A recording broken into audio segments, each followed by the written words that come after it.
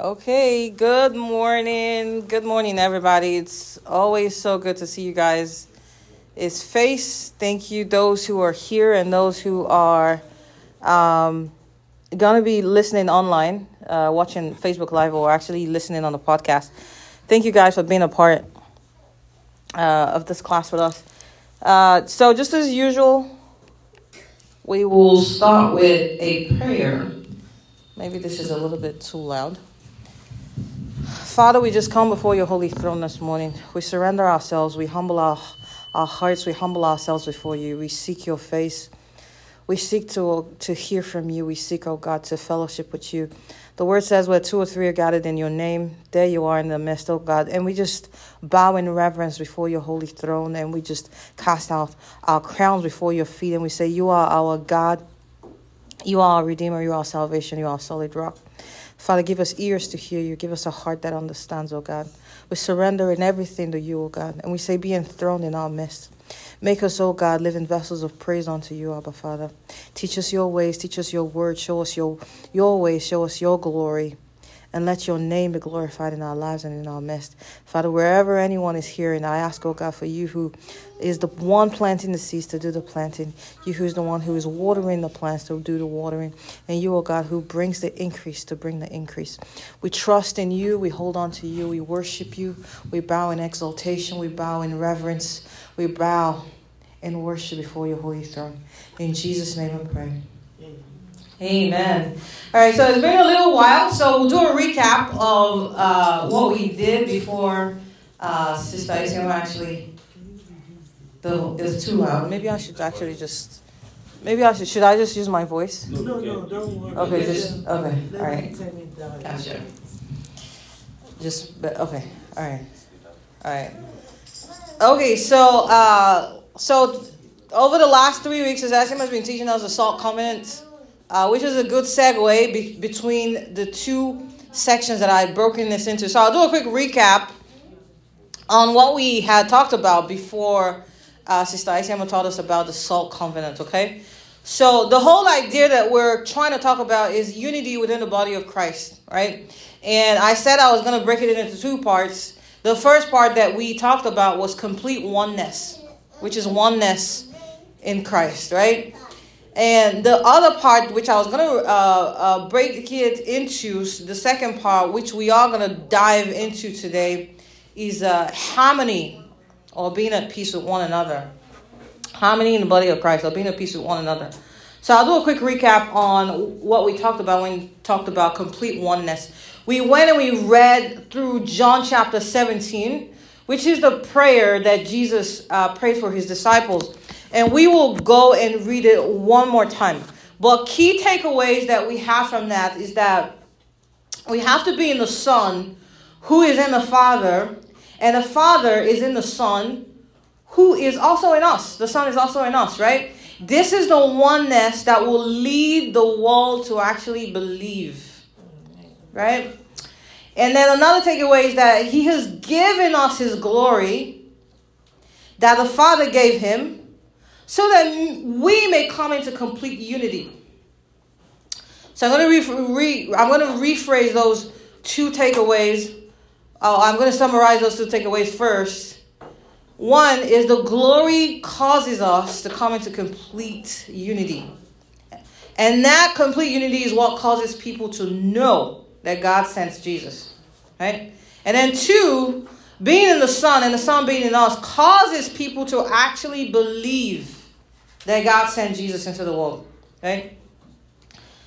Now, when we come into complete unity, the world will actually know that God sent Yeshua, that God sent Jesus, and that God loves us just as he loves Jesus.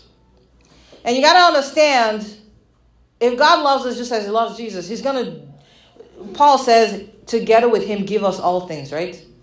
Because when God laid all of our sins on him, and he had to die on that cross, God did not allow him to suffer corruption. God raised him up from the dead. And that's why it says, together with him, we are raised up and seated in heavenly places with him.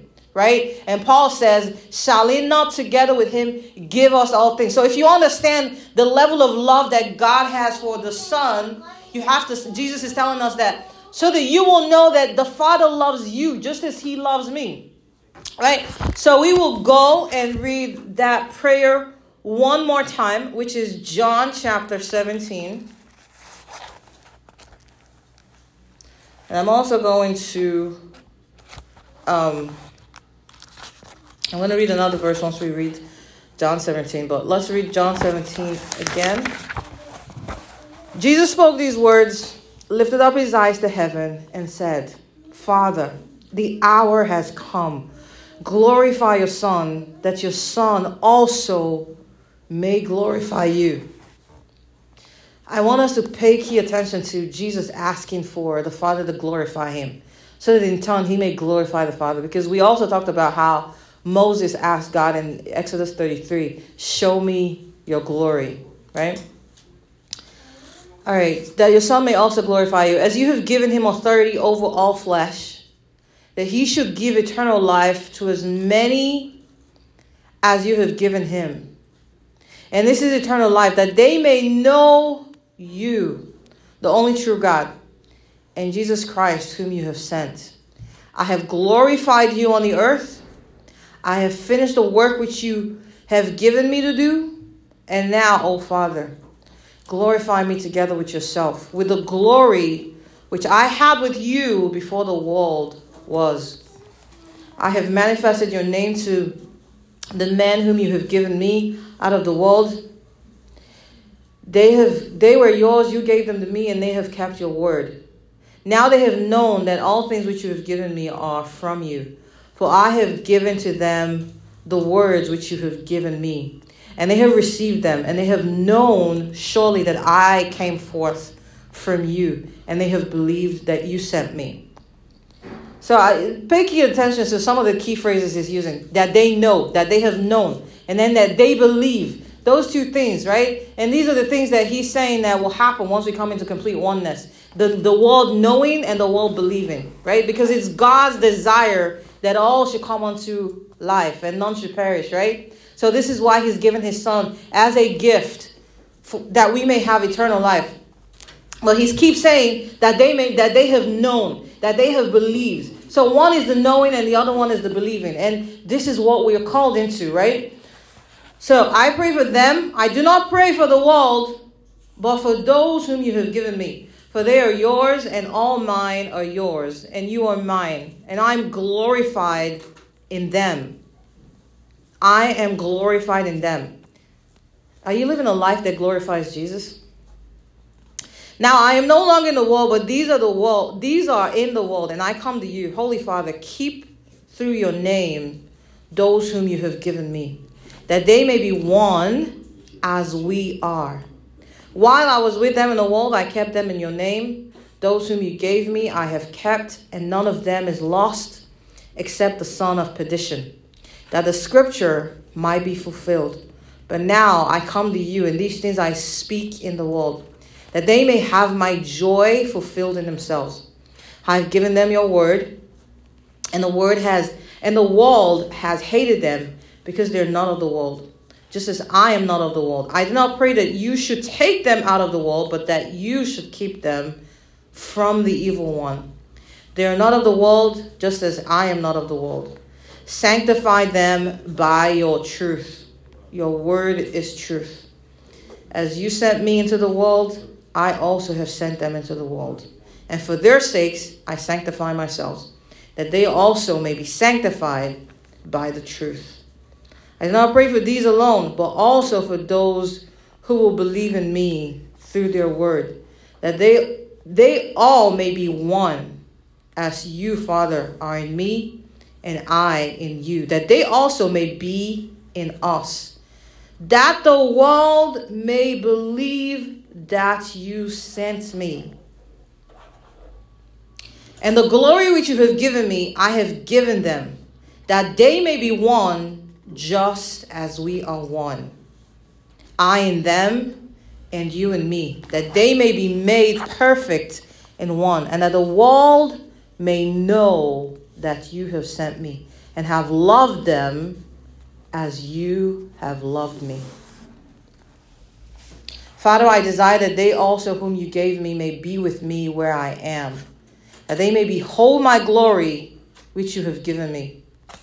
For you loved me before the foundation of the world. O righteous Father, the world has not known you, but I have known you, and these have known that you sent me. And I have declared to them your name, and will declare that the love with which you love me may be in them, and I in them.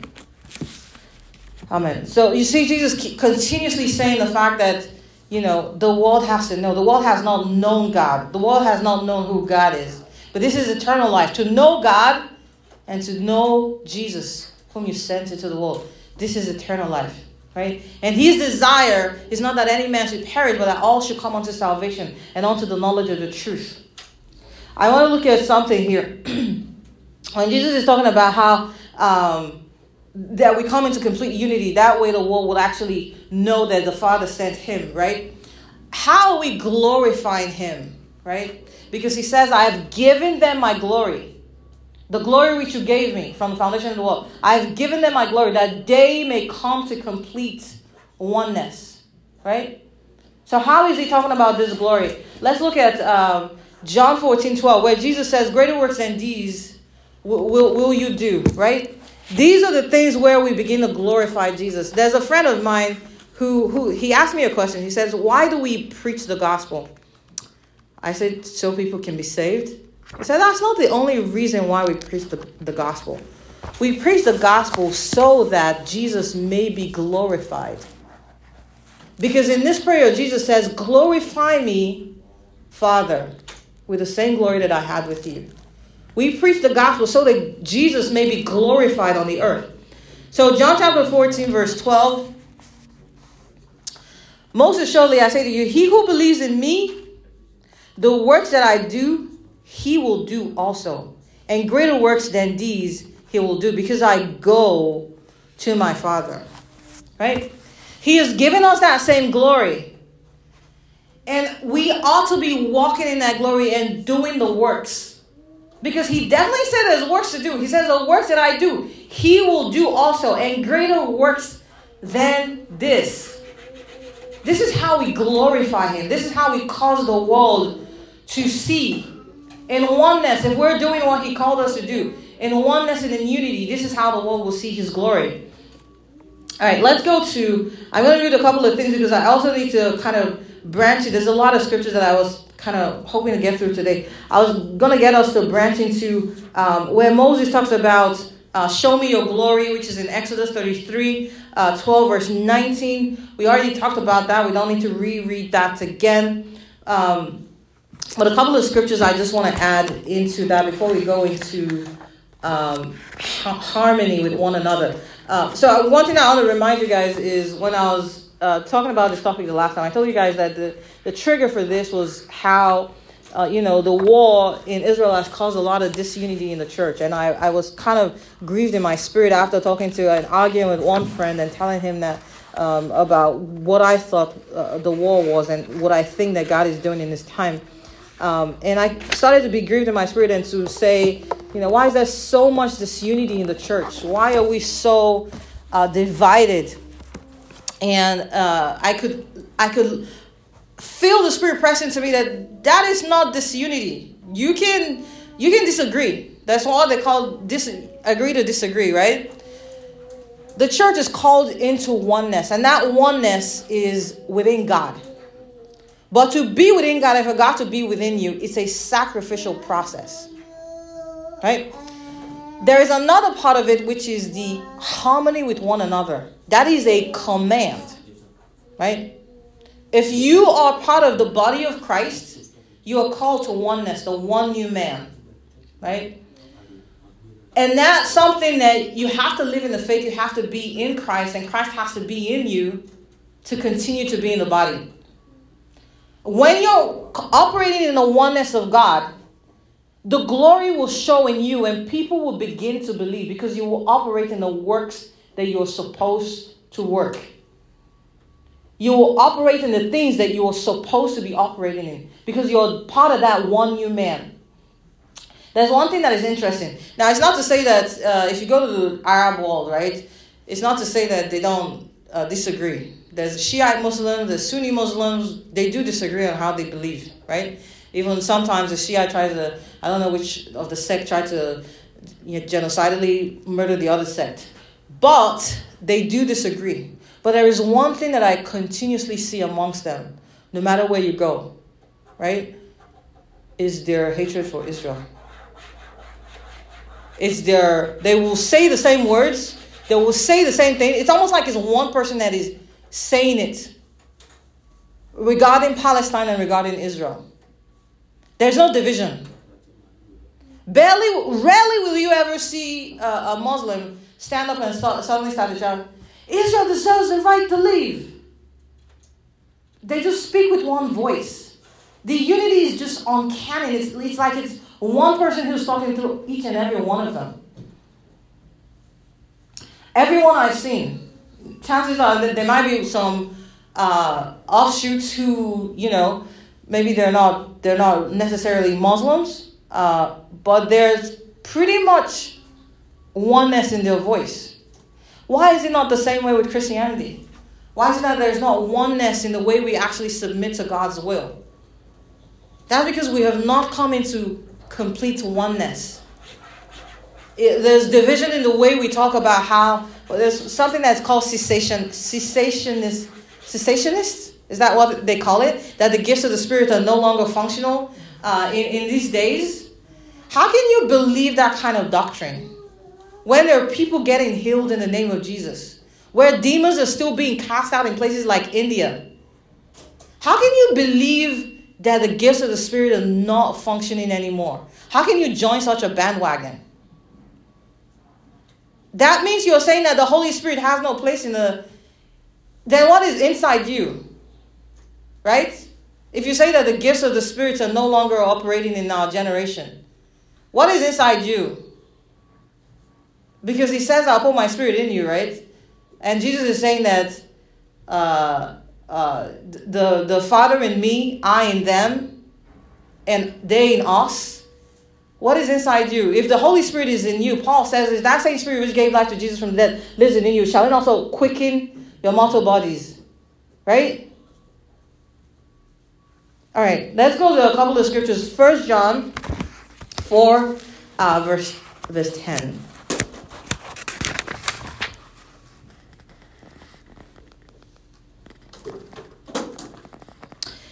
In this is love, not that we loved God, but that he loved us and sent his Son to be the propitiation for our sins.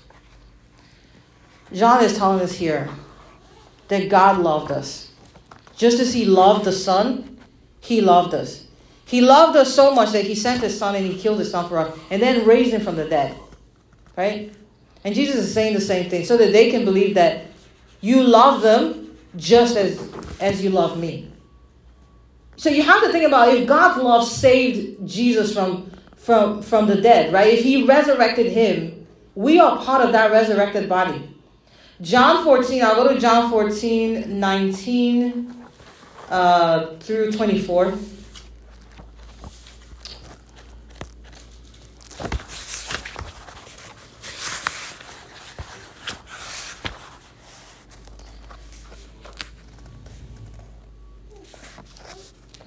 A little while longer and the world will see me no more. But you will see me because I live.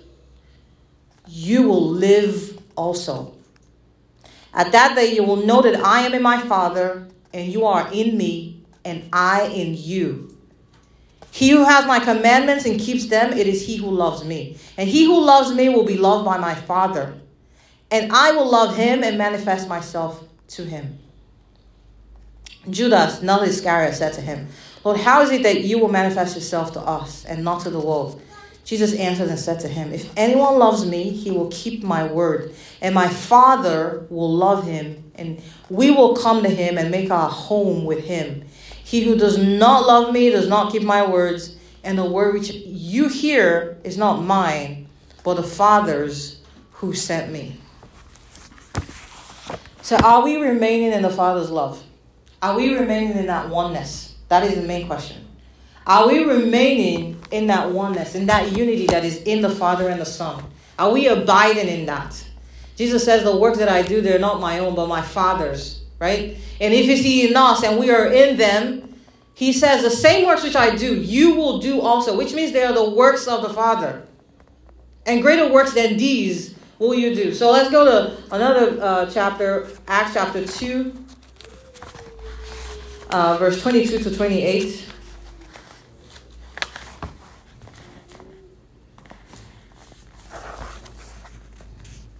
Men of Israel, hear these words. Jesus of Nazareth, a man attested by God to you by miracles, wonders, and signs which God did through him in your midst, as you yourself also know. Him being delivered by the determined purpose and foreknowledge of God, you have taken by lawless hands and crucified and put to death, whom God raised up, having loosed the pains of death, because it was not possible that he should be held by it.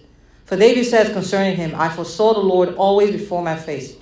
For he is at my right hand, that I may not be shaken. Therefore my heart rejoiced and my tongue was glad.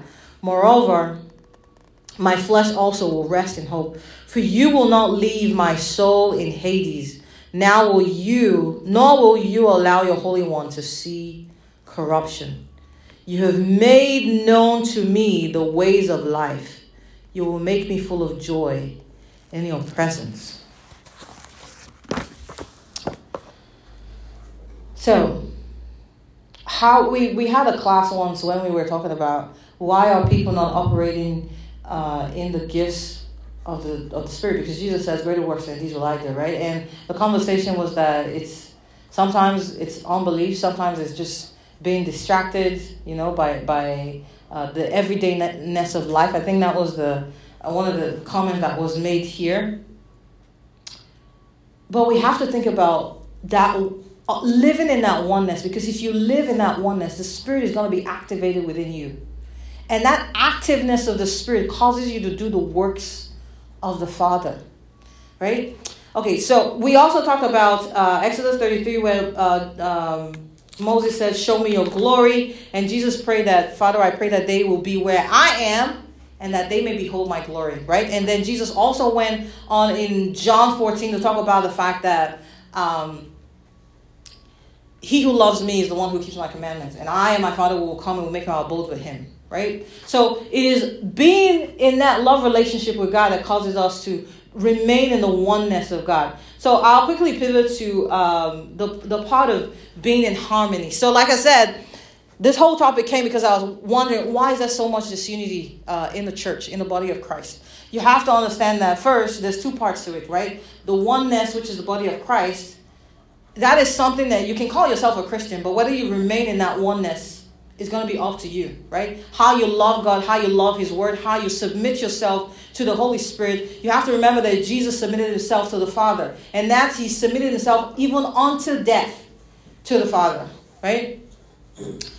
And then that's where the oneness comes into play. Loving God means submission to God, to the Son, right? Okay, so let's talk about being at peace with one another. That is the other side of it. Because a lot of the time when Christians disagree on certain subjects, it can be any subject. It could be on baptism. It could be the baptism of the Holy Spirit. It can be just any kind of subject. Even tithe and offering causes division in how we actually preach the gospel or teach the gospel. Or even, I think, Sister Aishima, you were talking about somebody else who was preaching something the other day, and I asked you, is he Nigerian? You said he was African or something like that, regarding the covenant of salt, putting salt in everything and how they perceive. This disagreement and division, it comes from personal processes.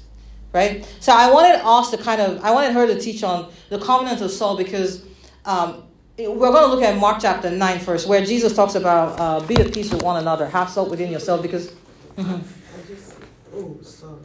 No, go on. You can ask. It's okay. No, I wanted you to clarify something. Yeah. Oneness and harmony. Okay. Can we be in oneness and not in harmony? That is so you can be in oneness, and this is what I'm trying to explain right now. Being in oneness means it's like being on a vertical line, right? The vertical line means that you are in unity with God and the Son, right? You're within them, and they're within you. It's like a ball, right? You can't separate it. It's tightly knit together. Like if I hold my fist like this is one fist, right? It's not 5 fingers anymore. It's just one fist. You can't move out of that. Being in this harmony is like it's more of a horizontal approach, meaning that we can disagree from person to person, right? But the choice of harmony is a commandment. You have to make that choice to be in harmony with the person, right? So now, the point is that when you're in oneness with God and you're in oneness with the Spirit is going to reveal things to you, right? I'm going to use one example. Someone is having this is just a random example, not something I've experienced. Someone is having difficulty in their life with managing anger, right? But they're still in the body of Christ. They're still teaching the gospel, but they tend to overshadow other people's opinion, right? Because they feel like, oh, this is what God is telling me, and that's what I have to say, right? Now the other person feels like there's a lot of doctrine in the scripture that doesn't support what you're saying, right? Like, how about you think about this in a different approach? But that person chooses that, no, this is what I have to teach. This is what I've been given to teach. A lot of the time, there's people who are leaders of churches that take that position, right? Now, how do you be in harmony with that person? There's a teaching where Jesus says that who is that faithful servant who gives food to the servants in their due season, right? Who is that wise servant whom his master sets over his household to give food to his servants, and he finds doing so, he will put him over all his stuff. But if that servant decides to say, my master is taking long, and he decides to eat and drink with the hypocrites, and beats his fellow servants, what will that master do? He will come and cut him into pieces and put him with the hypocrites, put him in his place with the hypocrites, right?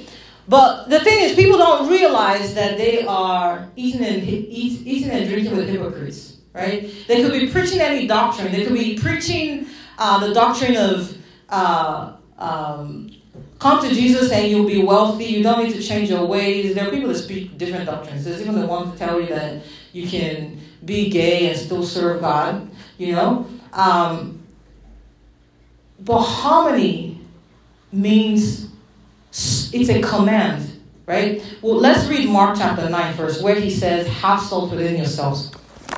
Okay, Mark chapter 9, because it wasn't like the disciples weren't disagreeing with each other.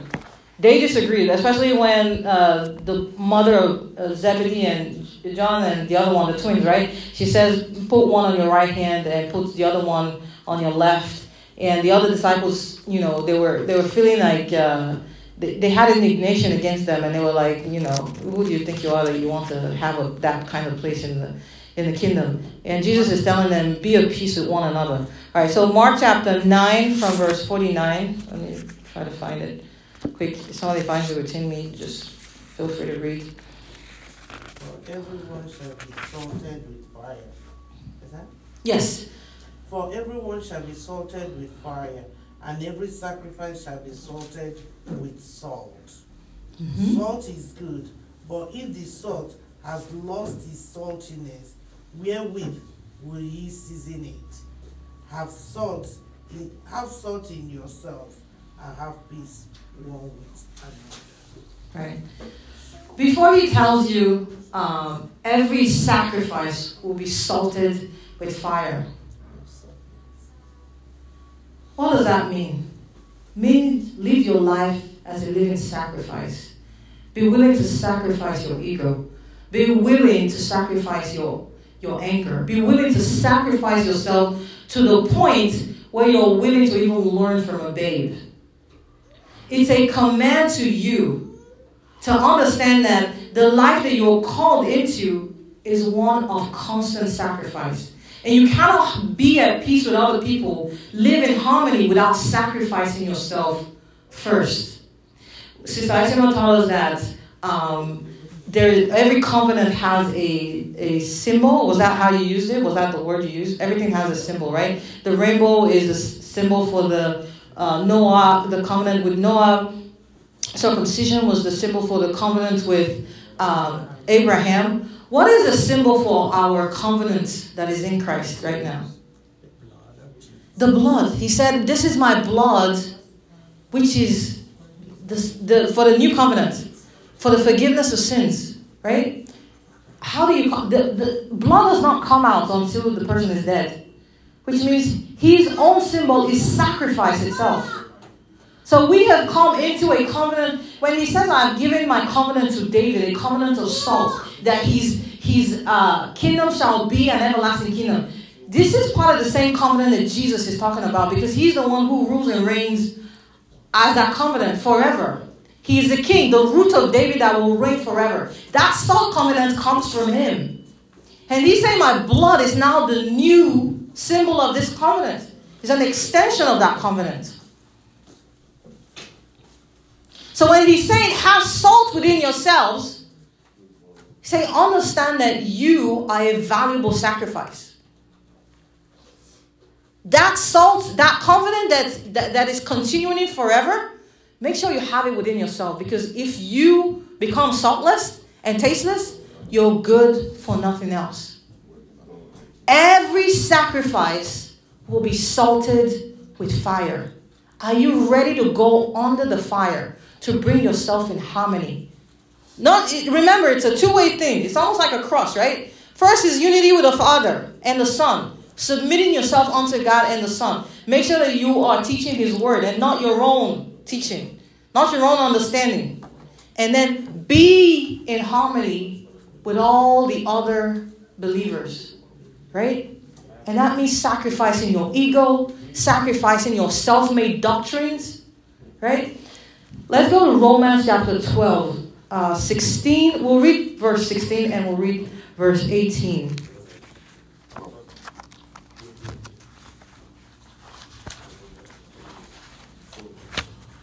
Again, if you get that before me, please feel free to read. Verse 17 and 18, right? No, verse 16, and then skip 17 and read 18. Or you can just read 16 to 18. Be of the same mind one toward another. Mind not high things, but condescend to men of low estate. Be not wise in your own conceit. Recompense to no man evil for evil. Provide things honest in the sight of all men.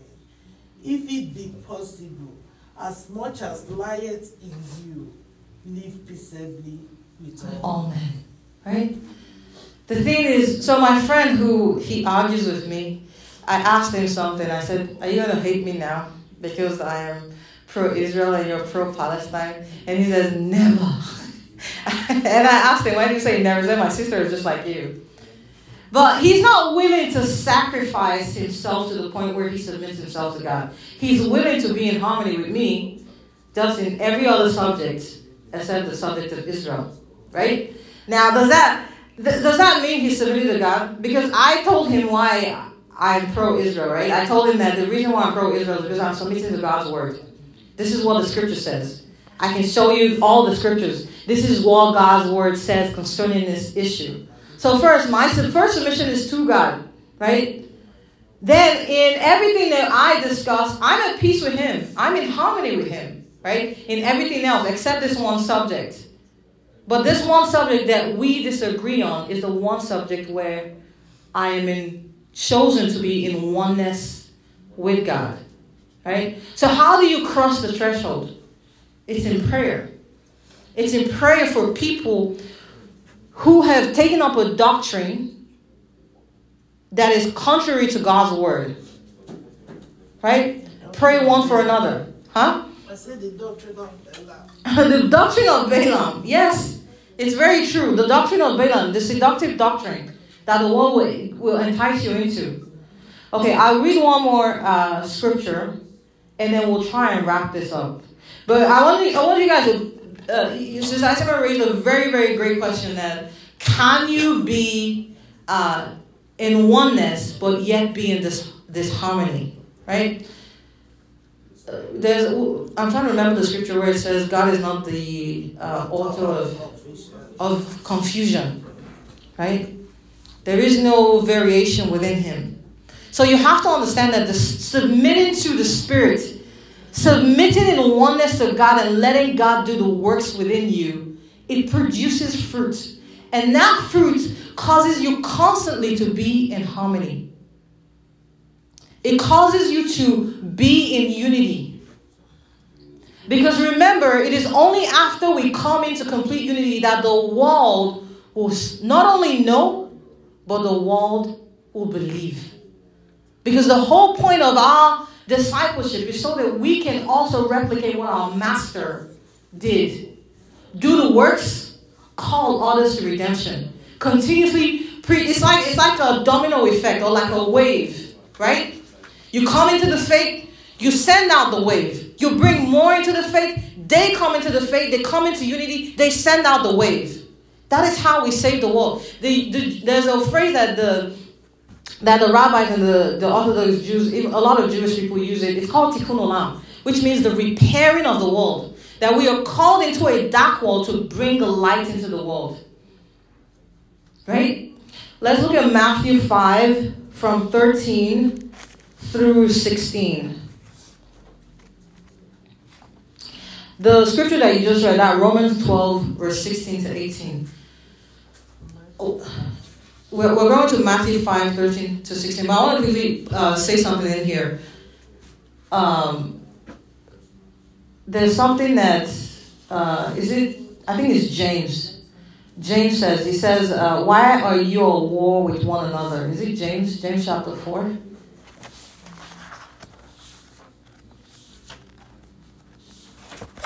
Let's see if I can find it real quick before we go into Matthew. I want to think it's James chapter 4, where he says, why are you ask because and you do not receive, so because you want to spend it on yourselves. Is James, right?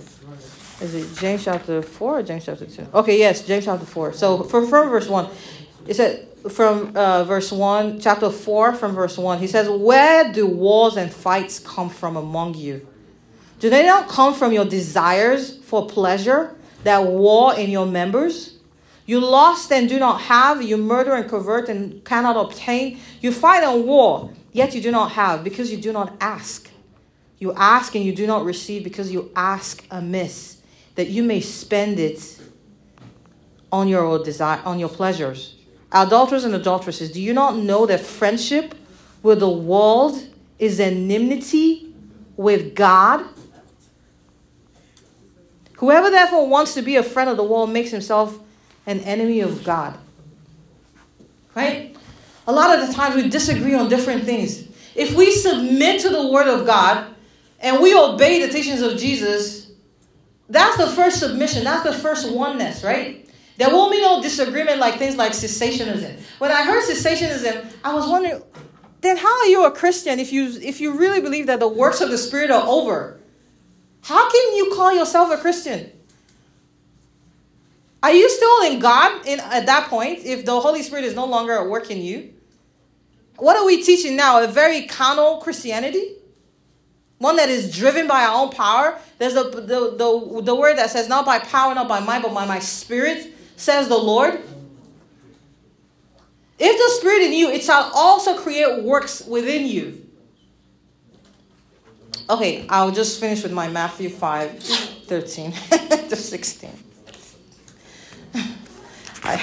I'm sorry. Matthew 5, 13 through 16. You are the salt of the earth. This is, again, is probably a repetition of what we read in Mark already, right? You are the salt of the earth, but if the salt loses its flavor, how shall it be seasoned? It is then good for nothing but to be thrown out and trampled underfoot by men. You are the light of the world. A city that is set on a hill cannot be hidden. Nor do they light a lamp and put it under a basket, but on a lampstand, and it gives light to all who are in the house. Let your light so shine before men that they may see your good works and do what? And glorify your Father who is in heaven. We've been called to glorify Jesus. If you do not do the works which you have been called to do, which you can only do when you're in oneness with God and the Holy Spirit is in you, you cannot glorify the Father. And the world will not know, neither will the world believe. All right. Any question?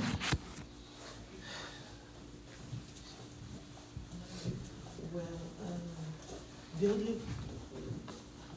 this is not question, but because one of the things, Father, that for us to actually glorify Jesus, like he said, the way he the glory he gave to his Father, we ought to understand that glory. Because the understanding will help us.